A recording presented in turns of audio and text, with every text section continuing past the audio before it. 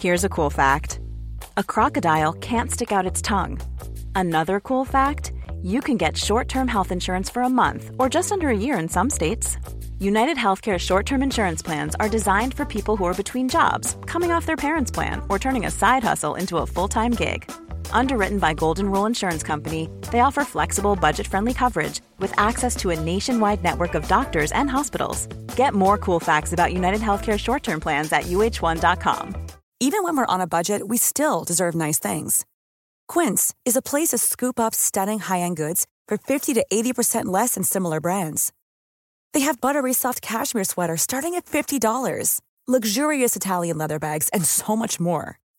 Plus, Quince only works with factories that use safe, ethical, and responsible manufacturing. Get the high-end goods you'll love without the high price tag with Quince. Go to quince.com/style for free shipping and 365-day returns. Hei og velkommen til podcasten Hva er greia med Ole og Jonas. Og jeg da den personen som Jonas. Ja, da det bare et mulighet igjen for meg, så jeg må være Ole. Ja, du veldig logisk bygd opp på den måten der. Hvis man hører på tidligere episoder, så kan man merke at du kanskje litt mer sånn logisk og sånne ting. Ja, man merker kanskje at du irrasjonell, det du tenker på. Irrasjonell og gæren. Ja, men vi gjør nå i hvert fall lekser på et tema vi synes gøy. Denne gangen så har vi om ulv. Ja. Hva greia med ulv? Jeg føler at man trenger litt opplysning om ulv. Jeg spurte en kompis av meg som riktignok ikke så veldig opptatt av dyr og sånn, men han akkurat tatt jegerprøven. Ja. Og så spurte jeg han, for han liker å drepe dyr da? Ja, så han har ikke vært på jakt ennå. Så jeg tror ikke han vet helt hva det Jeg vet ikke om det går for å være opptatt av dyr, hvis man liker å skyte dyr. Nei, ikke sant. Det sant. Men man har vel kanskje litt mer sånn interessert i vilt, hvis man og naturen. Ja. Men jeg spurte han, for jeg satt og gjorde research til denne episoden her, spurte han, vet du hvor mye den tyngste norske ulven som noen gang blitt veid Og så sa han, vet ikke, 200 kilo. Det har vært en god ulv. Og så sa jeg lo jo litt sånn som du gjør nå, og så sa han, ja, men den jo dobbelt så stor som en gaupe, og den veier jo 100 kilo. Som igjen dobbelt så stor som en katt. Ja, som veier 50. Så elendig kunnskap om størrelse på dyr. Eller om vekt. Om vekt, ja, men herregud, altså en gaupe på 100 kilo, du klar over hvor den hadde vært farlig, altså. Liten en gaupe Ja. Altså en jaguar veier kanskje 100 kilo. Ja, selv den veier kanskje ikke 100 kilo, tror jeg. Jo, han gjør det. Gjør det? Ja, den kan veie 100 kilo. Ok. Ja. Bare sånn at du ser ut som du vet det. Ja. En meget sigende uttrykk i ansiktet. Ja, altså jeg opptatt av vekten på kattedyr. På dyr. Ja. Men ja, ulv altså. Canis lupus. Ja. Det jo et kontroversielt dyr av en eller annen grunn. Ja, alltid vært også. Det overraskende kontroversielt dyr, kanskje. Ja. Det egentlig ikke så mye mikk med det. Det vel, altså, jeg kan tenke meg at det kontroversielt fordi at det ligner veldig ganske mye på mennesker, egentlig. Kanskje det? Ja, det spiser mye av det samme, og ekstremt tilpasningsdyktig. Så mennesker har alltid vært i områder hvor det ulv. Ja. Så man har på en måte hatt det med seg hele tiden, og konkurrert om det samme. De lever litt som mennesker også, så i familier. I familier, og de de litt like oss. Ja. Sier noe. Jeg har ikke tenkt på det sånn. Og så veier de 200 kilo. Ja, det helt rått. Ikke rart man blir skremt. Ja. Vi kan ta litt sånn tall først, bare sånn kjedelige ting. Begynn med vekt, kanskje. Begynn med vekten. Største i Norge var 65 kilo. Ja, men vanligvis veier de sånn kanskje et voksent dyr mellom 40 og 50, 45, noe sånt. Ja, og den største veid noensinne, eller sånn, man tror rundt 80 kilo. Ja. Kan bli nesten en meter i mankehøyde, altså ved forbeina. Ja. Det ganske høyt. Ja, det ganske høyt. Ja. Det en stor hund. Meget stor hund. Ja. Men det finnes jo hunder som mye større. Ja, absolutt. Ja. Grand Danois. For eksempel, hvor mye veier den? Den veier 500 kilo. Kan vi tyre litt på vektegenskapene dine likevel? Ja. Men ser det ut som det veier, jeg vet ikke. 70-80 kilo sikkert, tror du ikke det? Kanskje mer. Ja. Nå veldig... Jeg vet ikke, Sankt Bernhardsen er også ganske stor. Ja. Feil. Men det er det som er med ulver, at det kan være en hybrid, ikke sant? Det kan, fordi mange ulvestammer har en del hundegener i seg, rett og slett. Ja. Altså, en ulv er jo rett og slett en hund. Ja, altså, man skal jo på en måte holde tunga litt rett i munnen når man snakker om dette, hva som stammer fra hva. Ja. For at greit nok, ulv og hund har, altså hunderaser kommer fra avl på ulv. Sånn er det jo. Men ulven har jo utviklet seg på de årene den også. Sånn at det er jo mer det samme opphavet.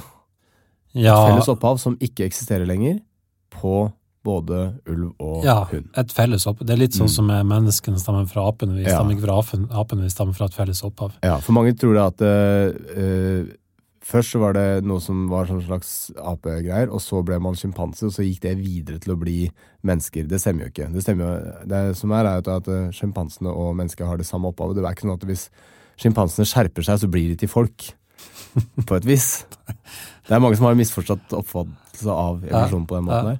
Og sånn er det også med tanke på ulv og hund.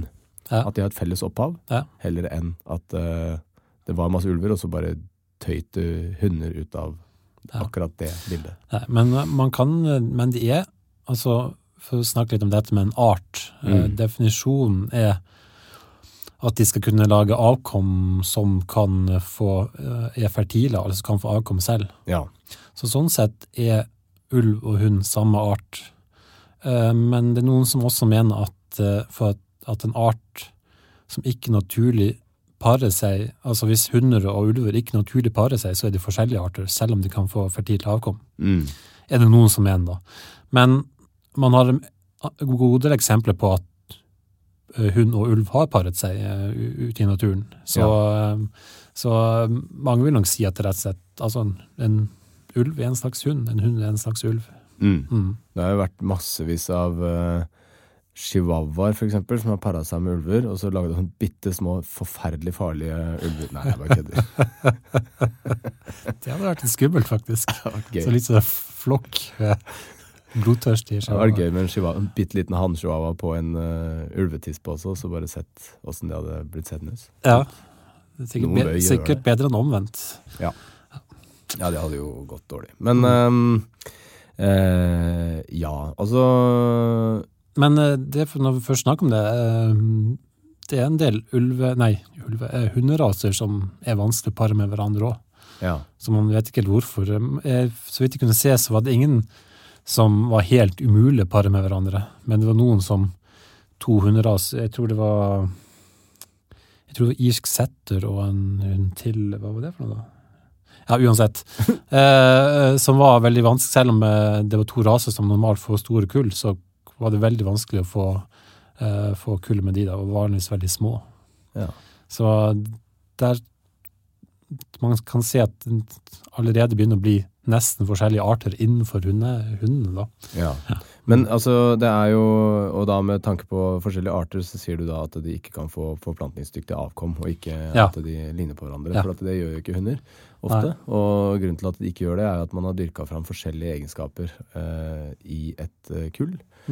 Og med en kort generasjonstid så tar det ikke så overvettes lang tid å skape helt nye raser da. Nei. Det morsomme er at gjerne kunne man jo fint gjort med mennesker også, hvis man ville. Absolutt. Ja. Det har tatt lang tid, og sett kjempegøy ut. Ja, man kunne lage kjemper som var aggressive, eller sånne ting. Det hadde vært veldig enkelt å gjøre, antagelig. Ja. Men man har liksom etikk rundt det. Ja. Kina tok jo og fikk da, jeg vet ikke akkurat når de gjorde det her, på 80-tallet en gang, tror jeg. Ja. Den høyeste kinesiske dama, høyeste kinesiske mannen, fikk de bare sånn, hei, vær så god, få et barn. Og så lagde de en ekstremt høy fyr, som nå spiller basket i USA. Det kjempebra. Ja, på en måte det litt morsomt. Ja, litt morsomt, og kanskje får håpe at de hadde det hyggelig underveis da. Men denne domestiseringen da, som det kalles av ulv, det har foregått over veldig, veldig mange år. Ja, jeg skulle bare si veldig fort at det var en beagle og en irsk setter det vanskelig. Det var. Ja. Ikke fordi de ikke liker hverandre, men ja, et eller annet genetisk som ikke passer sammen. Ja. Jo, altså en annen ting som litt sånn artig på tall rundt ulv. Bitestyrkekvotient. Ja. Det synes jeg gøy.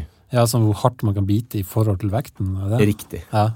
Hvor da det høyeste trykket i forhold til vekt svart piraya, som har bitestyrkekvotient på 320 newton.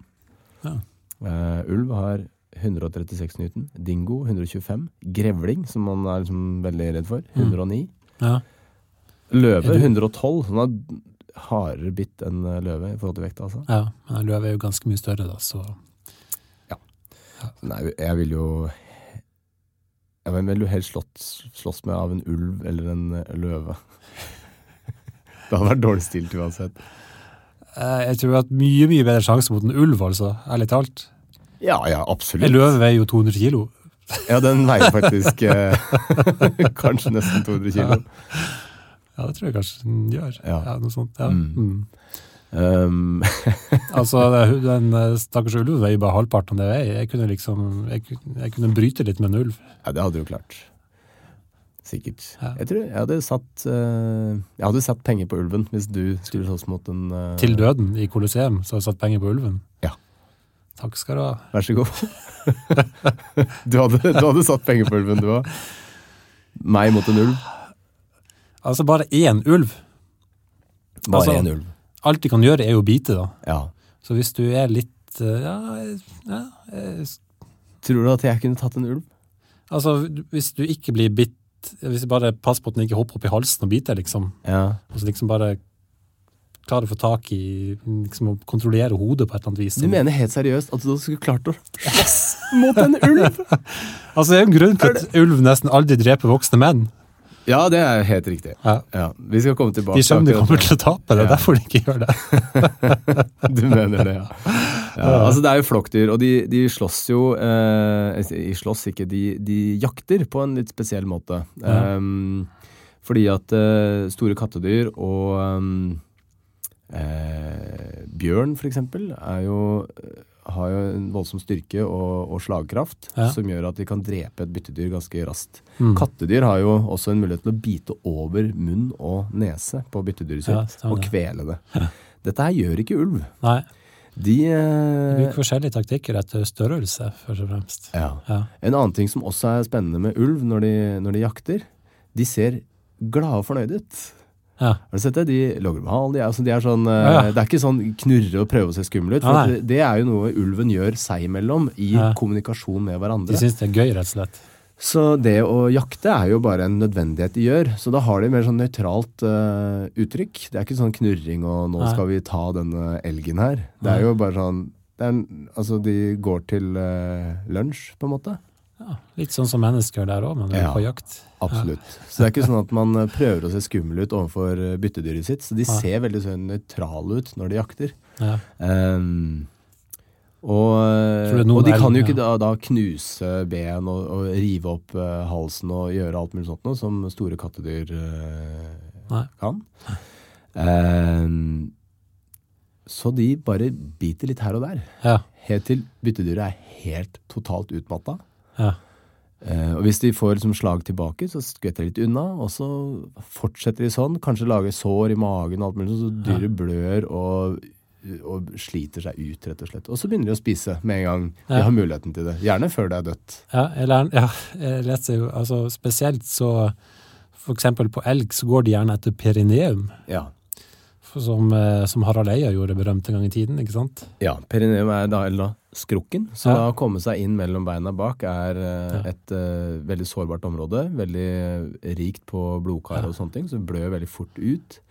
Skal jeg bare si at Harald Eia hadde ikke hatt sjans mot en ulv? Men det hadde du. Det vil si at du hadde banket Harald Eia? Jeg blottlegger ikke perineum på den måten. Nei, det sant. Ja, ok. Når du mener at hans slåssetriks hadde vært å bare ta seg buksa og legge seg på ryggen med beina i været? Vært et forsøk. Ja.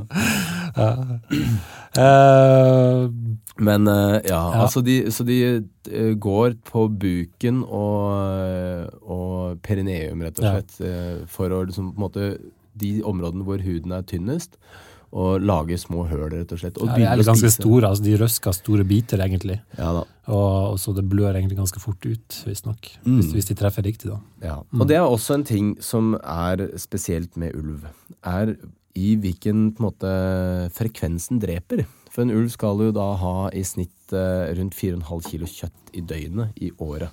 Ja. Men ulv kan jo da gå veldig lang tid uten å spise noen ting. Så når du først har lagt ned noe, så kan du spise så mye som 10 kilo i ett måltid. Og da har det helt fint en liten stund igjen da. Ja, som samme som vi skulle ha spist nærmere 20 kilo, som et ganske heftig måltid. Ja. Og så det jo da dette som har vært kontroversen rundt dette med ulv i forhold til utegående beitedyr, altså sau og sånt, at den dreper jo helt vanvittig mange når den først i gang. Ja. Og det gjør de rett og slett. De kan gjøre det i hvert fall. Ja. Og på sånne mellomstore dyr så bruker de en annen taktikk også. Da går de etter halsen rett og slett. En bit over halspulsåren og nervene og hodet. Og så de dør veldig fort. Ja. Så de kan ta livet av veldig mange dyr på kort tid. Ja. Å gjøre det, drepe massevis av elg hadde vært mye mer stressomt. Veldig mye mer stressomt. Men selv hvis de har god tilgang på mat, så dreper de fortsatt elg hvis de har muligheten til det, men da spiser de bare litt, og så lar de mye ligge. Okay. Så de har en litt sånn, de spiser, altså de dreper hvis det veldig mange ulv i et område, så kan det godt tenkes at de dreper for lite elg. Ja. Sånn at alle går rundt og litt sånn småsultne hele tiden. Hvis det lite ulv i et område, så dreper de masse elg og legger igjen mye. Så de ikke noe gode på å økonomisere hvordan og hvor mye de dreper. Hvis det lite ulv i området, så dreper de masse elg. Nei, altså de dreper fortsatt mer enn de trenger.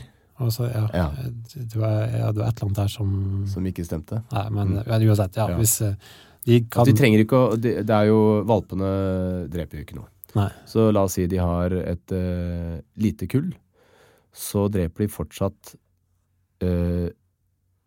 veldig mye elg, altså all den elgen de får tak i. Ja. Ja. Selv om de egentlig ikke trenger å mette så mange munner da. Nei. Ja. Det det jeg prøver å si. Ja. Ja. Så de har en dårlig... De lager en kjempestor porsjon hver gang, uansett. Ja, det akkurat det de gjør. Ja. De lesser opp, de har full tallerken hver gang, fordi de kjempedårlige i matte. Ja, rett og slett. Ja. Og nettopp det med at de spiser ting mens det levende og alt mulig sånt. Og når du da i tillegg har det samme matfatet som mennesker, så vil jo da konkurransen skape disse mytene og dette fiendskapet da, som man har hatt med ulver opp gjennom mange tusen år, kanskje. Jeg vil tro at det først og fremst dreier seg om at de har, altså egentlig det samme som nå, at de har tatt buskapen. Ja. Fordi bjørn dreper jo mye flere mennesker enn det ulv gjør, for eksempel. Ja. Men man har langt fra det samme fiendebildet overfor bjørn. Bjørn litt koselig, spiser bær og sånn også. Ja. Bamse, liksom. Ser litt...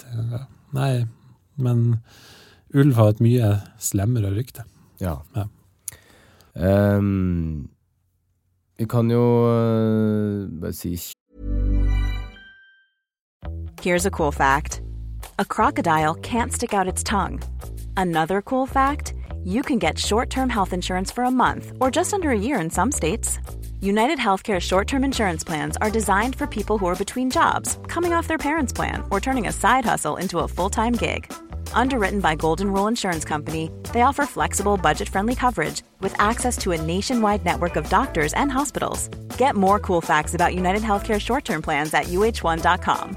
There's never been a faster or easier way to start your weight loss journey than with PlushCare. PlushCare accepts most insurance plans and gives you online access to board-certified physicians who can prescribe FDA-approved weight loss medications like Wegovy and Zepbound for those who qualify. Take charge of your health and speak with a board-certified physician about a weight loss plan that's right for you. Get started today at plushcare.com/weightloss. That's plushcare.com/weightloss. plushcare.com/weightloss. Kjapt litt om utbredelse, hvor det ulv. Ulv har jo på en måte vært veldig utbredt i lange tider, og så blitt svært begrenset i en del år, og nå den på vei tilbake igjen. Ja, for det finnes i stort sett hele Europa, og hele Russland, store deler av Østen. Asia. Ja, Asia, India. Nord-Amerika, og helt ned til Mexico. Ja. Og den amerikanske ulven kom jo da fra Asia, og så gikk over ved Beringstredet for rundt 10-12 000 år siden. Men før det så var det en ulveart der som ble utryddet på et eller annet tidspunkt. Ja. Så den finnes ikke lenger. Nei, ok, så man krysset over tidligere? Antageligvis, ja. Ja, og det området hvor det mest ulv nå, det jo da Russland. Den russiske ulven kommer i liten grad over til Norge, fordi at den må over nord i Finland, og der det mye tamreinstammer, og de ulvene som prøver seg over der, de forsvinner av en eller annen gang. Ja, det merkelige greier. Ja. Ja, fordi man har en stamme med ulv i Finland, vel, har man ikke det? Og så en i Sverige, og den Sverige og norske vel litt som sammenblandet. Ja, bare at det en hovedtyngde av hvor antallet mest av de i Sverige, selvfølgelig. Ja. Man tenker jo nå at det rundt, skal vi se, det 320 helt svenske ulver. Ok. Og så det rundt 50 grenseulv, og så det rundt 30 helnorske ulv. Ja. Og av de 30 helnorske ulver så det da 3 helnorske familiegrupper da, som ligger da i og rundt dette, hva skal jeg si, ulveområdet, som det heter, som ble dannet ved rovviltforliket i 2011. Og det jo der det så mye kontrovers da, rundt hvor mye man skal jakte, og hva som på en måte bærekraftig. Dette jo ikke noe fasit på, men de mener at for å ha det heter minste livskraftige populasjon, altså MVP forkortelsen for det, på 100. Ja. At man skal kunne klare å overleve rent sånn genetisk og sånn. Mens den gunstig bevaringsstatus, som man kaller det,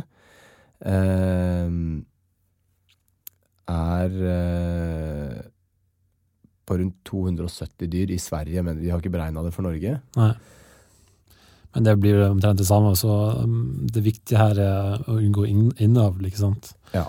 Så de tenker det at med innvandring av andre ulvestammer, så det gunstig bevaringsstatus rundt 150-200 ulv i Norge, mens uten da innvandring fra andre steder, så bør det være 600-800 ulv. Ja. Og det en dramatisk økning fra det antallet som nå. Ja. Så mye bråk som det med det de få vi har. De 30 vi har jo, eller det jo umulig å si akkurat hvor mange det ja. Men antagelsene ligger rundt der da. Skal vi se, før vi går videre så har jeg bare lyst til å ta litt mer sånn helt basic facts om ulv. Hvor fort de kan springe, for eksempel. Det litt gøy. Ja, hvor fort kan de løpe? Ja, jeg tipper da. 60 km i timen. Ja, 55-70 stod det oppgitt. Ja. Hvor høyt tror du de kan hoppe rett opp? 2 meter. Vel, hvis Wikipedia har rett, så det 5 meter. What? Ja. Rett opp? Rett opp. Nei. Det høres helt sprøtt ut. Nei, det går ikke an. Hoppe rett opp 5 meter? Du klar over hvor høyt det eller? Ja, det veldig høyt. Jeg tror Jaguaren kan komme opp i 7 eller noe sånt. Nei. Det bare tull. Jeg kjenner ingen jaguarer som kan hoppe 7 meter. Du bare oppgår sånn Daffy-jaguar. Ja. Jeg har sett en tiger hoppe helt vilt høyt en gang, på på sånn der show i en dyrepark i Australia. Har du sett det en gang? Nei. Det lå masse tigere og slappet av inn i sånn innhegning. Så kom det en fyr inn, ruslen inn med en svær pinne og en bøtte med, som det viste å være kyllingbiter oppi. Ok. Og så tok han, og de tigerne liksom kikket litt opp, og så tok han og slo med den pinnen på en tømmerstokk som lå der. Ja. Og så pælma han en kyllingbit bare sånn rett opp i lufta. Ja. Og så var det en tiger som lå nærmest, altså sånn som en eksplosjon. Den bare, fra å ligge flatt ut på siden av sove, så var den plutselig bare, ja, kanskje 5-6 meter da, opp i lufta, og fanget den kyllingbiten opp i lufta, og tok den i munnen, og landet, og gikk rett og la seg igjen. Jeg bare, what the fuck? Helt sinnssykt. 5 eller 6 meter, det høres jo helt utrolig ut. Ja, men det var det faktisk. Altså, men den tok jo sats på den tømmerstokken da. Det var ikke sånn boink rett opp, på en måte. Den tok sats på en tømmerstokk? Du mener det her er et utrolig hjelpemiddel i hoppingen og sats på en tømmerstokk? Ja, altså den fikk løpefart, og greit. Det lå en tømmerstokk på siden som var kanskje halv meter tjukk da. Ja. Noe sånt. Ja. Ja. Ganske tjukk tømmerstokk. Ja.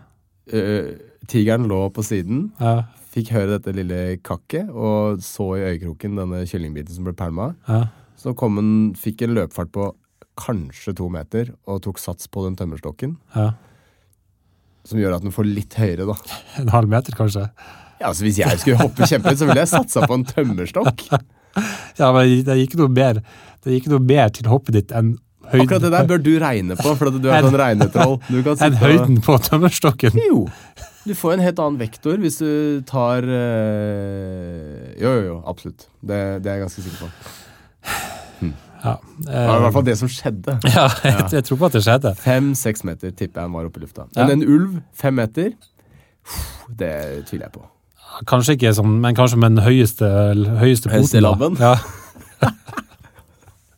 Kanskje de klarte å hoppe over et hinder på rundt 4 da. Så ulve-VM. De råeste kanadiske ulvene. De er de største, er det ikke det? Jo. Ja, ok. Ja.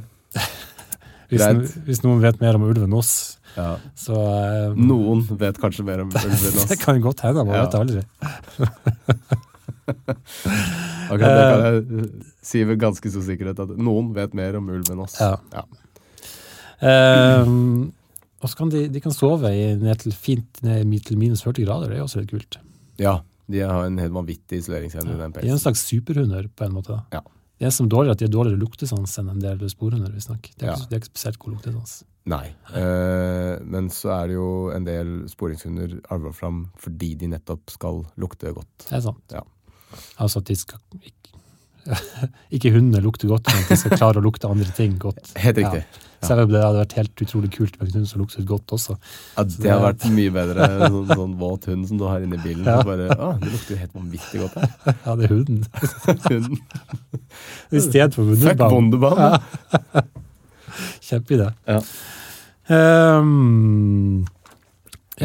Vi snakker litt om de levde som familier, forresten. Ja. Jeg kan si, en vanlig ulveflokk består egentlig rett og slett av en mammaulv og en pappaulv og ungene deres. Ja, og så er det mange som tror at det er noe som heter en alfahann som styrer hele butikken. Det er en myte. Ja. Nyere forskning viser at det er stort sett bare det mor og far som styrer over ungene sine. Og det kan være mange mor og far i en flokk som styrer over da sine unger, driter i de andre. Ja. Det er ingen som styrer over hele flokken. Nei. Så det der er... Igjen, litt som mennesker, ikke sant? Man lever i familiegrupper, og selv om man eventuelt lever sammen med andre familier, så er liksom familien... Ja. Så en vanlig ulvegruppe kan kanskje være rundt sånn 10 ulver, for eksempel. Ja. Den største som er registrert, tror jeg var 42 ulver. Ja. Og da var det vel en typ 5 sånne mor og far... 4-5 sikkert da. Ja, og så er jo da ulven, vi har vært litt inne på hvor mye den spiser av elg, eller hva den spiser. Den spiser jo så å si hva som helst. Ja. Men i Norge så spiser den stort sett elg, og den spiser stort sett elgkalv. Ja. 70% av all elgen spiser er jo kalver, og så er det en del eldre elgkur, veldig sjelden elgokse. Så sånn sett så er den ikke så stor konkurranse med jaktutbytte for norske elgjegere. Nei. Så det argumentet er ikke så valid, med tanke på det at... Men de gjør jo innhogg i stammen, selvfølgelig. Jo, på et vis så gjør den jo det, men den tar ofte da dyr som kanskje ikke ville klart vinteren i utgangspunktet da. Ja, for de tar gjerne litt sånn eldre elg også. Altså, de går etter de letteste byttene, konsekvent. Selvfølgelig. En annen ting som jeg tenkte jeg skulle ta opp, har du sett den videoen om den der tåredryppende flotte historien fra Yellowstone? Ja. I Yellowstone på midten av 90-tallet satt de ut 31 ulv. Og se hva som skjedde. Det er så koselig. Ja. Det er jo som regel sånn med veldig flotte, fine historier at det er ikke så enkelt. Det er veldig velprodusert, selvfølgelig, og virker veldig overbevisende, men det er dessverre litt mer komplisert enn som så. Ja, men det er ikke... Altså, det har jo helt klart positiv effekt på Yellowstone, den delen av Yellowstone de ble satt ut i. Ja. Og så er da... dessverre sånn at de kan ikke sammenligne den situasjonen med andre situasjoner, hvor man også setter ut ulv. For da kan det ha helt motsatt effekt. Ja. Så akkurat i Yellowstone så var det selvfølgelig en del flere faktorer som ikke ble snakket om i den videoen. For eksempel bever. Ja. For bever spiser det samme som disse... elgene. Ja, altså elk som det heter i denne videoen da. Det er Waipiti-hjort som var det foretrukne byttet til denne ulven som ble satt ut. Waipiti-hjorten og bever spiser seljebusker. Waipiti-hjorten spiser vel veldig mye forskjellig, mens beveren først og fremst spiser seljebusker. Waipiti-hjorten utkonkurrerte da beveren på å spise selje. Beverbestanden gikk ned. Beverdemninger sluttet å bli bygd. Da gikk seljebuskbestanden ned, fordi at den trives best rundt disse beverdammene. Og fiskebestanden gikk vel også ned, fordi det var mye mer enn vann i stedet for dammer, ikke sant? Så veldig mye som endret seg, men veldig mye av det var på grunn av bever og elg, eller Waipiti-balansen. Først og fremst ble det veldig mange Waipiti-hjort der, fordi de hadde ingen naturlige fiender. Så akkurat i dette tilfellet så gjennombrettet jo selvfølgelig ulven en god del av balansen da, i økologien. Men man kunne kanskje bare skutt en del hjort. Ja, man kunne sikkert det. Sånn som man får så skyte elg her i Norge da, ikke fordi det blir så veldig mange av dem, men bare fordi folk liker. Men altså, det hadde jo blitt veldig, veldig mye elg hvis man ikke jaktet på dem, antagelig. Elgegg, var det du mente å si? Ja, det ble elgegg overalt hvis det hadde vært veldig sjenerende. Tråkker ut på elgegg. Men så nå er det jo da i Yellowstone så er det jo da rundt noen 100 ulv, og det går rimelig bra der, men den er mer komplisert enn som så den blir presentert på YouTube da, denne historien. Vi kan jo gå litt inn på hvor farlig ulv er.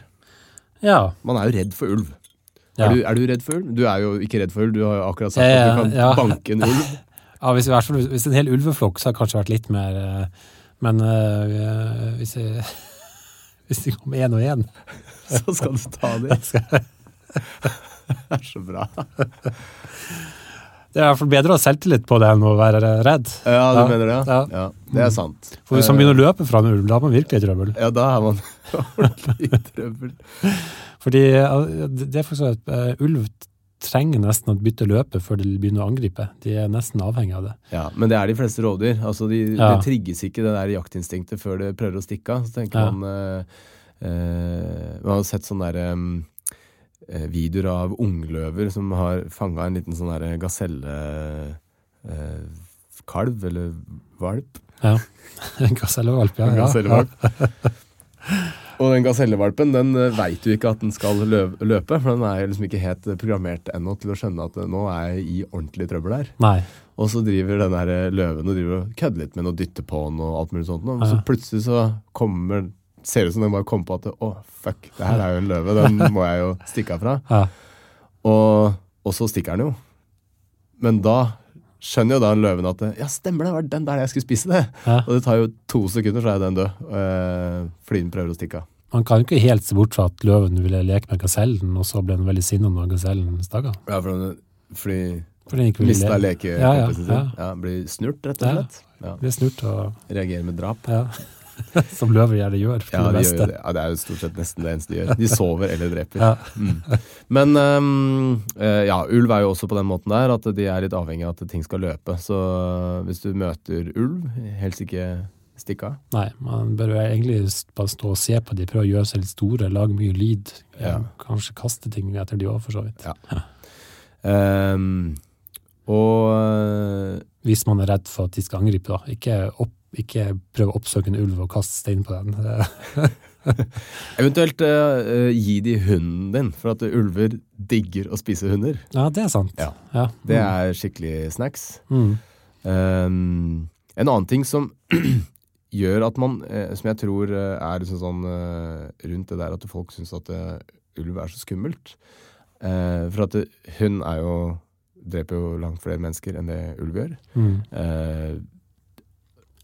Bassenger eller båter, alle mulige sånne type ting som det er mye av rundt mennesker, dreper jo en del flere enn det ulv gjør. Ulv dreper bemerkelsesverdig få mennesker. Generelt sett, og tidligere i historien også. Men det er et eller annet med det uberegnelige ved en ulv. For at hvis du da møter en ulv, så er det på en måte ikke opp til deg om du skal utsette deg for den faren eller ikke. Det er ulven som tar det valget for deg. Og med tanke på en hund, så er det på en måte litt opp til deg å ta kontakt med den og alt mulig sånt nå. Mens en ulv kan på en måte ta valget sånn, den der har jeg lyst til å spise. Så akkurat det gjør det jo litt mer skummelt. Den har den makten da, til å kunne avgjøre om den skal lage lunsj av deg eller ikke. Ja, men stort sett vil den stikke av når den ser det før du får sett den daglig. Ja. Siste registrerte tilfelle av at vill ulv tok et menneske i Skandinavia var i 1881. Siste registrerte av ulv i fangenskap tok menneske var i 2012. Hvor var den?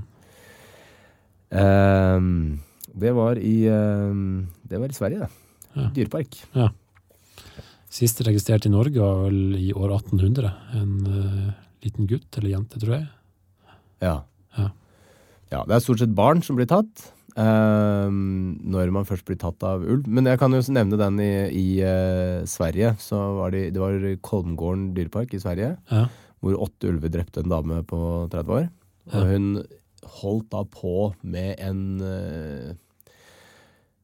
litt underlig ting, og det var en tilvenningsprosedyre som de holdt på med. Og de skulle henge inn hos ulvene for at ulvene skulle bli vant til folk.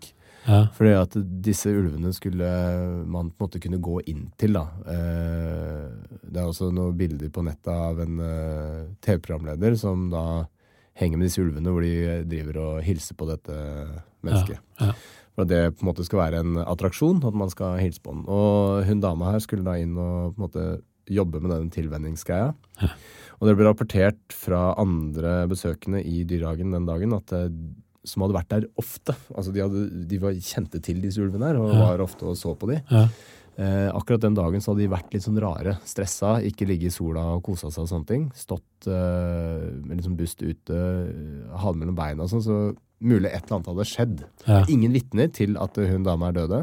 Hun ble bare rapportert at hun ikke hadde sagt ifra på walkie-talkie på en stund. Så det gikk en time fra noen så henne til noen bare, nå er alarmen gått. Vi har ikke hørt fra henne, og hun svarer ikke, og hun var da drept da. Så brukte de en god stund på å få henne ut derfra. Det var litt vanskelig å komme til. Men de ulvene roa seg helt ned, og de er der fortsatt. Så det var ingen straff. Det stod i artikkelen. Ingen som ble dømt. Nei.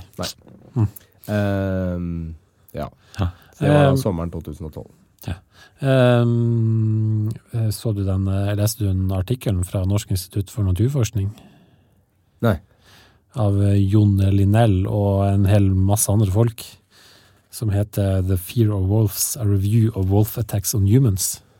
Ja, Det var og ganske- den 4 listene, altså 4 grunnene til Ja, ulveangrep. det var først og fremst en veldig lang artikkel som omhandlet ulveangrep gjennom tidene. Ja, Så den var ganske interessant.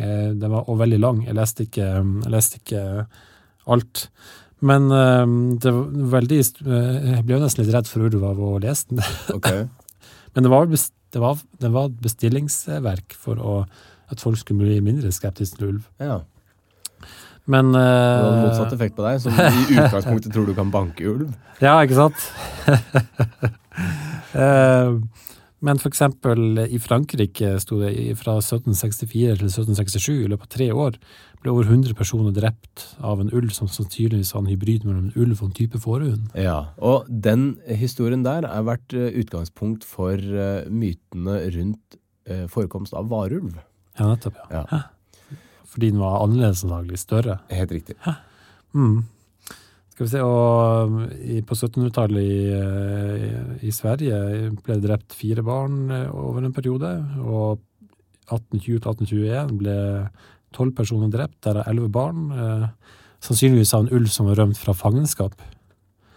Og over en periode på 1800-tallet, i 5 forskjellige tider, ble 70 barn drept i Finland. Ja, 5 barn ble drept i Polen i 1937, 4 barn i Spania fra 57 til 74. ja. Og også visstnok en litt mer altså man er ikke mindre sikker på det, men i Kirov-regionen i Russland fra 1944 til 1953 ble det visstnok drept 36 barn av ulv. Så i alt Ganske mye. det var ganske mye. Ja. Også, pluss at det stort sett alltid er barn, Ja. som sikkert også er litt av grunnen til ryktet ulven har fått da. Men grunnen til det, sannsynligvis har dette med at Men det er jo, altså, barn er jo den menneskelige ekvivalenten til kalver. ja, det er for så vidt sant. Men Og voksne er jo som deg. Begynner å lage bråk og gjorde seg store og ja, og sikkert slåss imot. sikkert god til å slåss med ulv da. Sånn som meg. Ja, men mye av grunnen er antagelig at barn ble brukt mye som gjetere.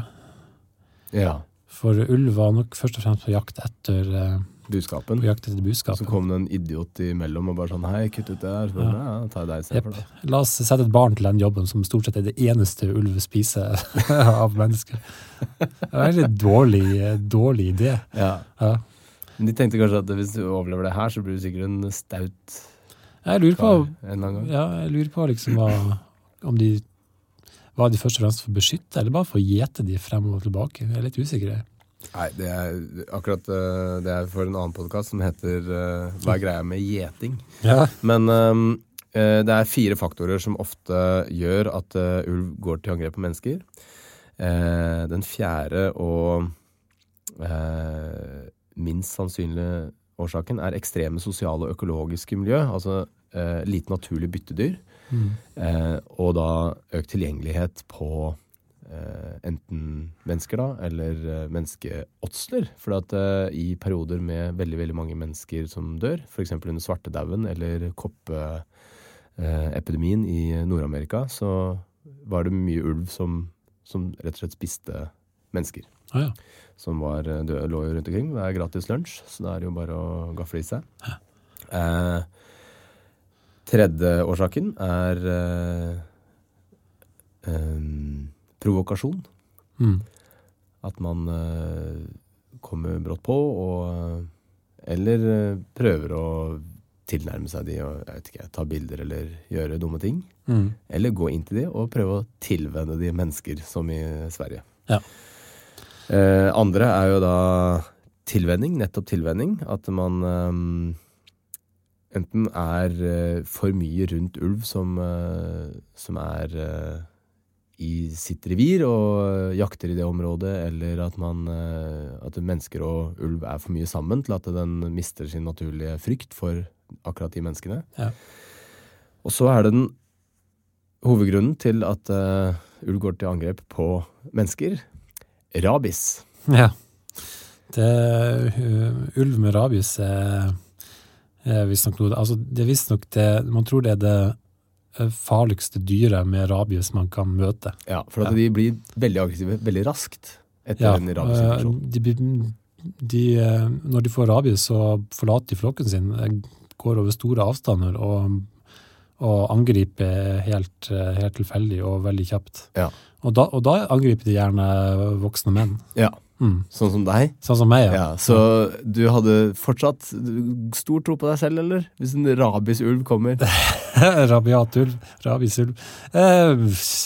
Altså... Du står på ditt. Altså, vanligvis blir de vel ikke drept altså de biter og så videre, ikke sant? Ja. De helt... du dør av rabies. Man dør av rabies heller enn av... Altså de tilfellene av mennesker som har blitt tatt av ulv i Canada og Nord-Amerika i det siste jo da rabies-ulv som da har drept folk. Det ikke sånn at de kommer hjem og bare bitt av ulv, føler meg dårlig. Ja, nei, det er jo ganske... I vår del av verden jo rabies omtrent ikke eksisterende, men i Asia så er det Afghanistan sånn, hva det? Nå husker jeg ikke fort hvilke land det var mest utbredt. Ja, jeg tror det var Afghanistan, ja. Og rundt i det området der så er det et ganske stort problem at ulv, eller jeg vet ikke hvor stort problem, men man kan i hvert fall møte på rabies-ulv da. Ja. Men når det sagt, det drepes ganske mange barn og ulv i India, også opp til våre dager da. For der er det også utrolig mye folk. De tar delvis over arealene til ulven, så ulven lever nesten ved siden av menneskene, spiser søppel og angriper husdyr og sånt, og da barn faktisk gjerne dårligere beskyttet enn buskap, for eksempel. Ja. Fordi man regner at ulven vil ta buskap, så da ulven kan kanskje finne ut at barnet lettere bytte. Ja. Det siste tilfellet av mistanke om varulv, det var i Uttar Pradesh i India i 1990. Ja. Hvor et ulveangrep gjorde at noen mente at det var varulv på ferde. Ja. Og da vi jo inne på dette med ulv og mytologi, for at det jo, ettersom man har hatt en felles historie med ulv i veldig mange år, så blir det jo knyttet sammen rundt mytologi også. Vi kjenner jo alle til Rødhette og ulven. For eksempel. Eller Rødkäppchen, und der böse Wolf, som det heter på tysk. Det hørtes ikke så skummelt ut. Nei. Den opprinnelige franske versjonen fra Charles Perrault fra 1697 det Le Petit Chaperon Rouge. Ja. Så det nevnes ikke ulv da. Nei. Det bare Lille Rødhette. Lille Rødhette, ja. Så har da Grimm-brødrene modernisert den i 1812. Og så har man dette med varulv da. Ja. Det jo en kjempegammel myte. Okay. Det jo fra gresk mytologi. Ja. Hvor en lykaon altså lykaon spiste litt menneskekjøtt. Hvem da, sa du? Lykaon var det en sånn gudelignende dude. Han var konge i Arkadia. Okay. Greit?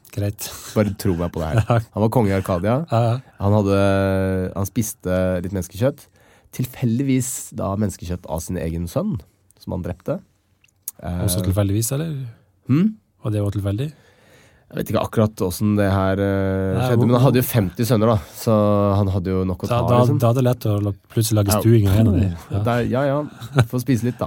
Men han prøvde å få guden Zeus til også å spise litt. Da ble Zeus forbannet, så han forvandlet da lykaon til en ulv. Ja. Så det ett opphav til myten om varulv. Ja. En annen myte også at mennesker som på en måte kledde seg i ulveklær, altså vikinger og sånne ting, var steingærne i slag og sånt. Ja. På samme måte som berserk. Altså folk som kledde seg i bjørneklær og gikk helt bananas på slagmarken. Det er jo mye skumlere, for bjørn dreper jo mye flere folk enn ulv. Ja, helt riktig. Og så det jo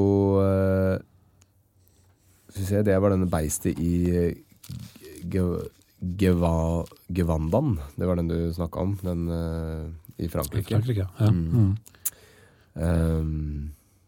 Og så har man da ulven, mammaen til, eller ikke mammaen da, men Romulus og Remus, grunnleggerne av Roma. Ja, det var bare en de som grunnla Roma. Ja. Og det var? Romulus? Ja. Ellers ville Roma hett Rema. Stemmer. Men det en klønete historie. Altså, de var jo da, jeg må bare nøste opp litt, altså de var jo sønner av datteren til tidligere kong Numitor. Numitor, broren av Amulius. Og Amulius var da nå konge da. Så måtte de gjemme disse sønnene for at ikke de skulle på en måte drepes av Amulius, for at de var rettmessige tronarvinger, ikke sant? Og så ble de da dumpet langs med Tiber, og der bodde de litt hos en ulv, og drakk melk av denne ulven. Ja. Så ble de adoptert av en gjeter, Faustulus. Etter hvert som de på en måte vokste opp, så viser de jo veldig gode lederegenskaper, og bare sånn, det kom for en dag at dette her må jo være kongelige avstamning. Veldig gode lederegenskaper. Ja, Romulus og Remus, ja. Hadde blitt mellomleder i kommunen, begge to, i løpet av den tiden. Absolutt. Ja. Altså, hvordan oppdaget de? Bare, vi må høre med de, og hvordan vi skal gjøre det greiene her, og de var jo sånn der greit. Budsjettet gått over styr igjen. Hent Romulus. Ja. Ja, og så ble det jo, eller Remus da, for at de var jo sammen om det her en stund. Ja. Og så viste det seg at de var kongelige, og de kom for en dag at de hadde kongelig ett, og så var de uenige om hvor byen skulle ligge. Hvilken høyde det skulle ligge på. Faktisk så uenige at de gikk til det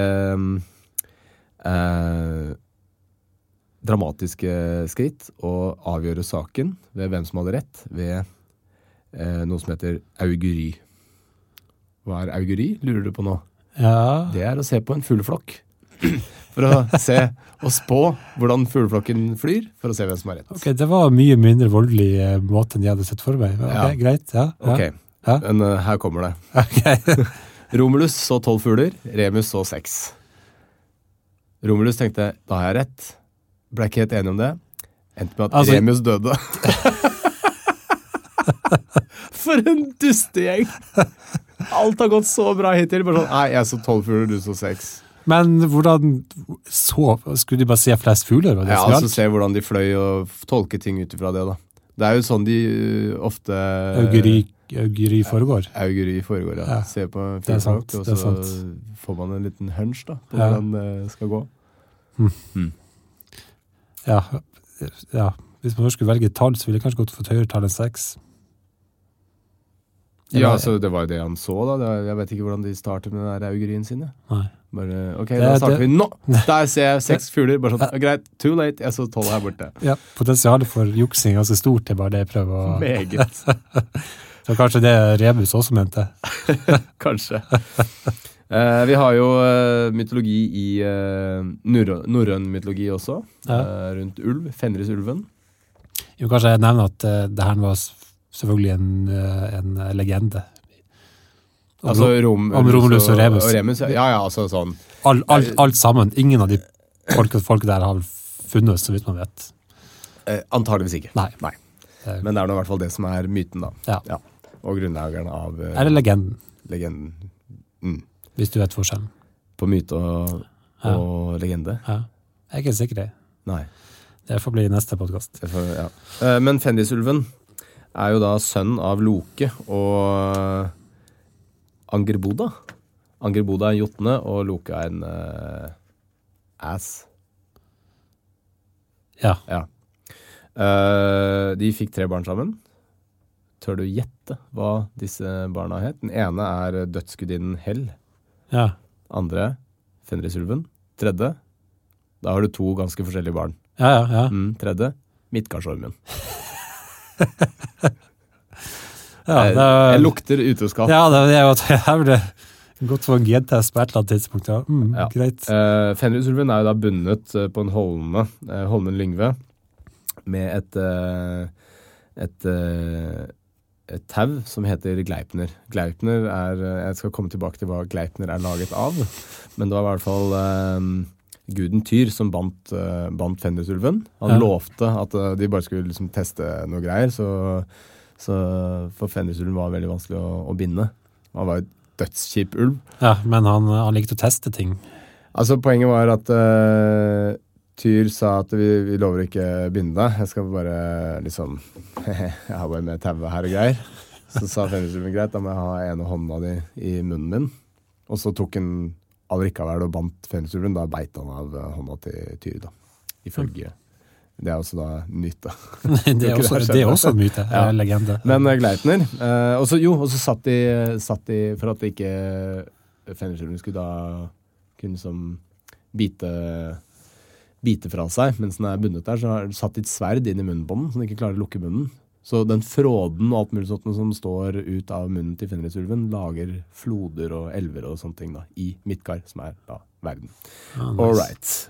Going on til Gleipner, hva tauet laget av. For det var veldig vanskelig å lage et tau som kunne holde Fenrisulven fast. Så. De lagde et tau laget av fuglespytt, kvinneskjegg, fiskeånde, bjørnesener, lyden av kattepoter og fjellets røtter. Ja, solid tau. Potent blanding, vil jeg... veldig. Ja. Jeg synes det høres ut som et bra tau. Ved Ragnarok skal da Fenrisulven slite seg fri og spise Odin. Så, da vet du litt om Fenrisulven. Ja. Det var forstått mye bra informasjon om Fenrisulven. Ja. Jeg skal gå litt tilbake til ulvefakta, holdt jeg på å si. Vanlig ulv. For nå, jeg snakket jo egentlig mye om alle disse barna og ulven drev og drepte, så nå ble kanskje folk veldig redd for ulv igjen. Ja. Men når denne artikkelen ble laget inn i 2004, de siste 50 årene før 2004, så var det drept 4 personer av ulv i Europa, og 4 personer i Russland, og ingen i Nord-Amerika. Så det er ikke mange som drepes av ulv. Nei. Også så lenge ulven... Det var en kvinne som ble drept av ulv i 2008. Bare sånn at... Ja. Hvor enn da? I Kanada. Ok. Ja. Det var da rabies-ulv. Ja, Men... Den får rabies av sånne vaskebjørner og rev, som den da spiser, og så blir den smittet med dette. Hvor var jeg? Jo, men så lenge ulven egentlig har nok byttedyr, og har et revir som egentlig mennesker, som de ikke må dele med mennesker, så er det veldig liten sjanse for å bli angrepet av ulv. Ekstremt liten sjanse, egentlig. Bjørn, det var tall fra India, der det er en del ulveangrep da, men hvor var det da? Det må nesten kikke litt. Det var i Madhya Pradesh, som er et område i India, så ble 10 ganger så mange drept av leoparder, for eksempel. Ja. 10 ganger så mange drept av tigre, og 50 ganger så mange drept av bjørn. Ja. Det ble fremdeles drept en god del av ulv. Ja. Sånn, jeg husker... I India? Ja, et sted mellom 100 og 200 eller noe sånt. Ja. Det høres jo ganske drøyt ut. Men de bare er så mye folk, og det er så mye dyr der, at det er ikke sammenlignbart. Nei. Men ja, man kan bli drept av ulv, men da skal man særlig ha mye uflaks. Ja. Det som er på en måte båndlinje her, er at mange prøver å fremstille ulven som snill. Det er den jo ikke. Den er jo bare et dyr som innimellom finner det for godt å spise det samme som oss, eller oss. hvis vi står i veien for et eller annet. Jeg må jo si at hvis jeg hadde levd i et område opp mot skog der det fantes ulv, og man kunne se ulven ned med husene av og til, så ville jeg jo vært veldig skeptisk for å la ungene leke ute. Ja, fordi at det ikke opp til deg eller ungene dine om ulven finner det for godt, og tenker at det mat eller ikke. Så jeg er liksom litt der at hvis en ulv driver og lusker rundt hus, så bør man kanskje rett og slett skyte den. Altså holde de veldig, veldig redd for mennesker da. Ja, for det som også i de områdene hvor man ikke har jakta på ulv, så blir de veldig fort, hva skal jeg si, mer nærgående da. Ja. Har ikke naturlig frykten for mennesker, og kan bli da så lite redde at det kan virke veldig truende. Når et så stort og vilt dyr gir blanke når den ser deg. Jo spesielt. Ja. Men det skjer jo det, hvis man jakter på det, så får det veldig fort en tilvenning til å være redd da. mennesker. Og en ting jeg tenkte jeg skulle nevne, tigre stort sett øverst i næringskjeden der de befinner seg. Unntaket der det mennesker, og der det tigre. Tigre dreper ulv for fote. Så, de dreper ulv? Ja. Tigre? Ja. De hater ulv. Hater de ulv? Ja, altså hvis det et område der det tigre, så antagelig nesten ikke ulv der. Ja. Så, tigre hater ulv, ja. Tigre den eneste utenom mennesker som... Jeg så noe av det i Jungelboken, at Shere Khan kanskje ikke noen sånn voldsomt fan av ulveflokken, som på en måte vennene til Mowgli. Ikke sant? Ja. Og Mowgli jo indisk, så ja. Der har vi det. Der har du linkene. Ja. Bortsett fra Baloo jo kjempegrei. Det sant. Ja. Brunbjørn for øvrig, hvis en brunbjørn og ulv møter, altså brunbjørn jo sterkere enn ulv, så de dominerer vanligvis ulv når de møter de. Ja. Ellers så leste jeg også at hyener, i hvert fall 1-1, så var hyener sterkere enn ulv også. Ja. For eksempel. De større. Hyener for øvrig ikke et hundedyr. Det en helt annen art. Ja, de helt egne greier, de. Ja. Mens dingoer for eksempel i Australia, som man kanskje har hørt om, rett og slett nærmest en villhund. Ja. Det så godt som en hund. Ja. Tatt med av mennesker, og stikke av, og bare lage av sin egen greie. Rett og slett. Jeg har ikke noe mer, jeg nå. Nei. Det alt som finnes om ulv. Jeg vet ikke. Siste ulven i Norge ble drept i 1973, før de kom tilbake igjen. Ja. Det ikke så lenge siden. Nei. Vi kan jo nevne det at ulven ble jo da totalfreda i 1970, etter at det hadde vært skuddpremie på den ganske lenge. Og så var det jo ikke noe ulv noen steder. Ja. Det ble utryddet i store deler av Europa, og også nesten totalt i Skandinavia, så har det kommet noe tildrift fra Russland og Ukraina og disse områdene der. Og det har jo nå også kommet sånn at man har ulv i Danmark igjen. Det var jo 200 år siden det var ulv i Danmark sist.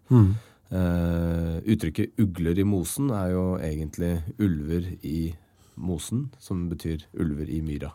Ja. Og da det skummelt. Så dansk uttrykk som baserer seg på at det kjipt med ulv. Ja. Et litt morsomt fun fact. Vet du hva som var den første stat i moderne historie som fredet ulv? Eller plasserte den under beskyttelse? Nei.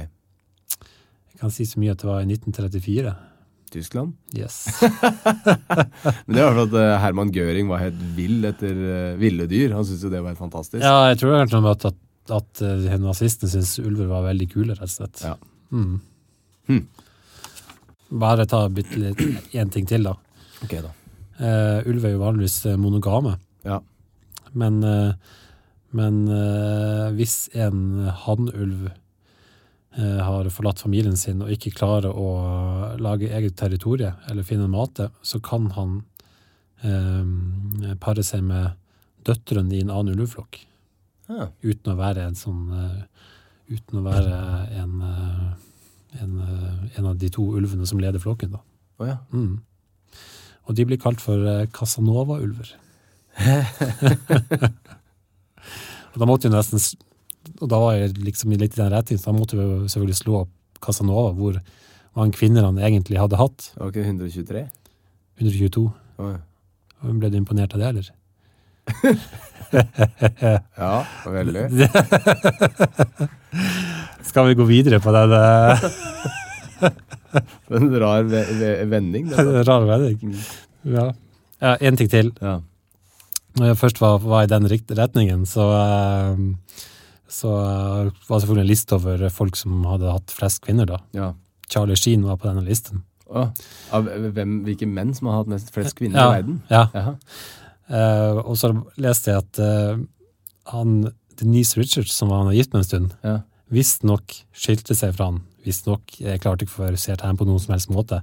Etter at jeg hadde sagt til henne at hun var blant en av de 1000 hotteste kvinnene noensinne hadde hatt sex med. Ja, shit. Ja, så må jeg si, en ganske harry ting, men... setter ting i perspektiv, absolutt. Ja. En av de 1000, ja. Hvis man har mulighet til å si det, så var det likevel veldig morsomt sagt, mener jeg. Veldig morsomt sagt. Altså, det 2 ting ved det som, hvis det stemmer, så tenker jeg, greit, du har draget 2 meget god hukommelse. Han mente han var oppe i 5000 da. Ja, ok. Ja, det jo, da har du mye å holde på med. Det godt gjort, uten tvil. Ja. Øverst på lista ville kanskje Genghis Khan eller noe sånt vært. Genghis Khan jobbet hardt for den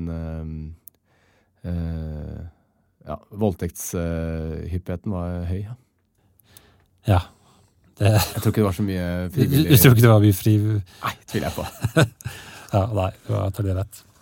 Det var jo en fin avslutning av ulveepisoden. Ja, snakk om Genghis Khan og voldtektshyppigheten i det mongolske riket på 1200-tallet. Du, da vi jo i mål. Jeg skjønner ingenting av hvordan denne ratinga funker, men papir var visst nok sykt populært, så da var vi et par dager på toppen. Ja. Hvis man har lyst til å gi oss en julegave, så det jo bare å gå inn på og gi oss 5 stjerner, hvis man synes vi så flinke, da. Eller 4, hvis man synes man så flinke. Ja, man kan gi akkurat så mange stjerner man vil, for så vidt. Eller man kan komme med tilbakemeldinger og tips om hva vi skal snakke om. Og det kan man gjøre på mail. Ja. Hva greia med? alfakrøll@gmail.com. Riktig. Ja, det var det. Produsert av Rubicon Radio.